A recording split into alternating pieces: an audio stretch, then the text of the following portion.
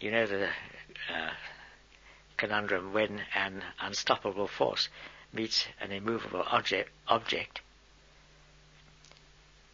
Well, the teaching of the Ten Commandments is the expression of the natural law confirmed by God himself, and this is the immovable object.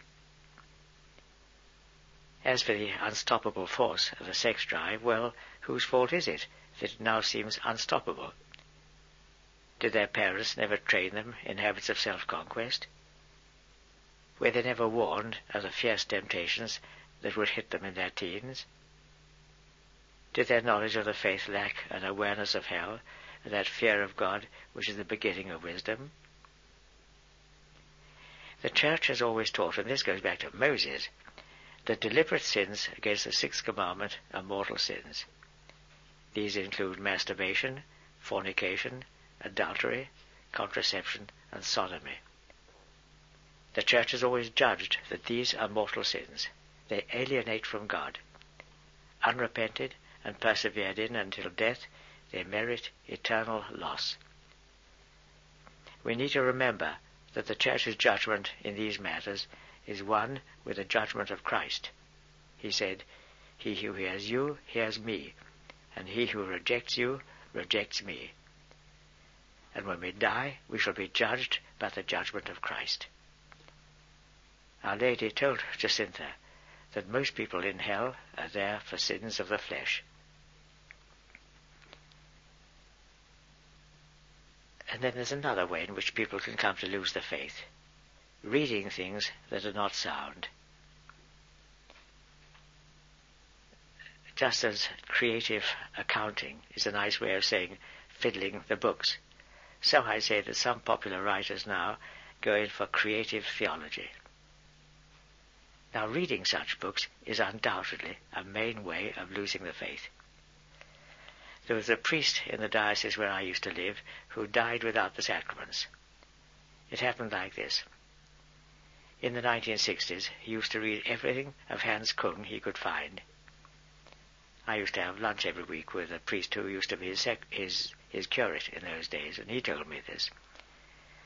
This addiction for Hans Kung led this poor priest eventually to give up the priesthood and altogether fall away from the Church. On his deathbed, a priest friend called round and begged him to be reconciled with the Church and come back to the sacraments, but he would not. Poor soul. God rest him. But it all started off with this unhealthy desire to read unsound books, to read Hans Kung. I remember a woman showing me a little book on confession that had raised some problems for her. I looked at it. In the first paragraph of the introduction, the author says something like, "Now that the practice of confession has reached a deadlock among church-going Christians," I closed the book. "Why did you read it?" I asked her. "Oh, it gave me some good ideas." God help us. If it's good ideas we're looking for, we're asking for trouble. We're like children who found the key to the medicine cupboard and are looking for the sweetest pills or those with the brightest color. What's the point of belonging to a church that alone has the charism of never making a mistake in matters of faith and morals, and then trying to arrive at the truth in these matters by our own unaided wits? It's like having a dog and doing the barking yourself. If we search for truth, regardless of what the Church teaches, we are forgetting two things. First, that we're not all that clever, and secondly, that we all suffer from the effects of original sin, and so we have inbuilt weaknesses both of intellect and will of which we are unaware.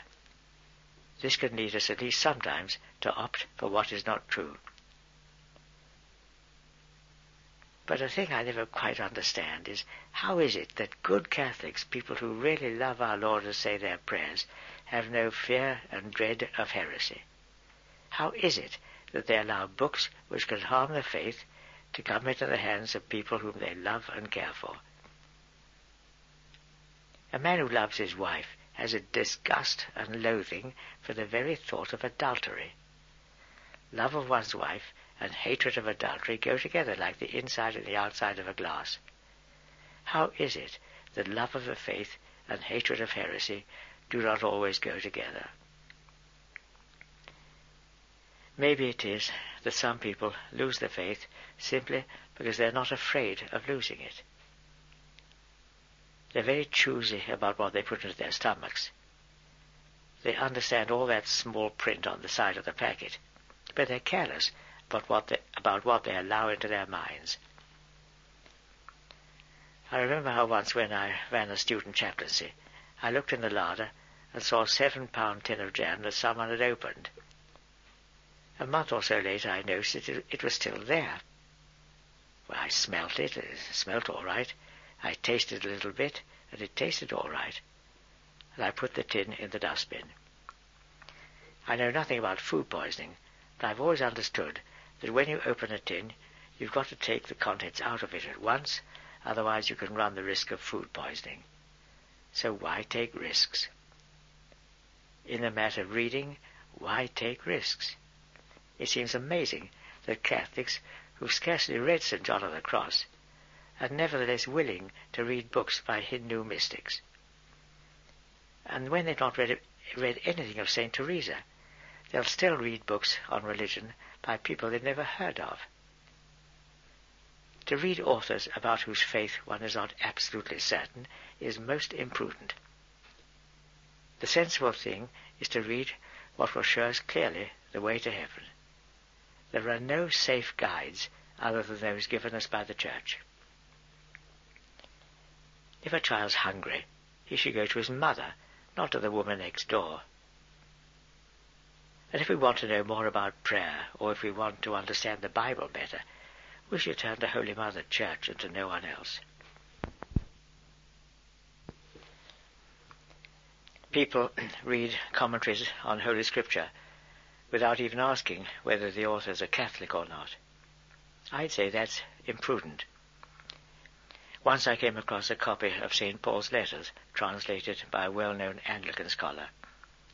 I looked at the foreword to Romans.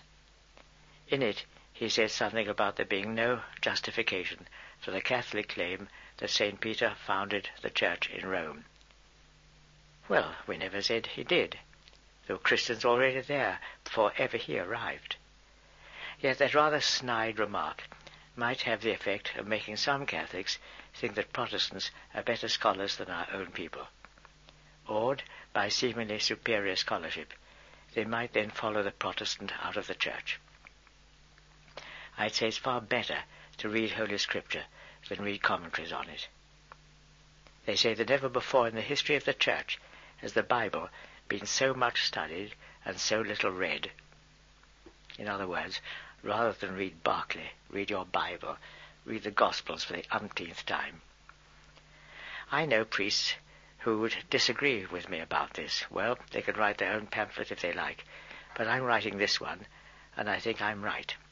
Love of Christ our Lord, love of the Church, and love of our Blessed Lady, these all belong together, and they should all grow together in our hearts as long as we live.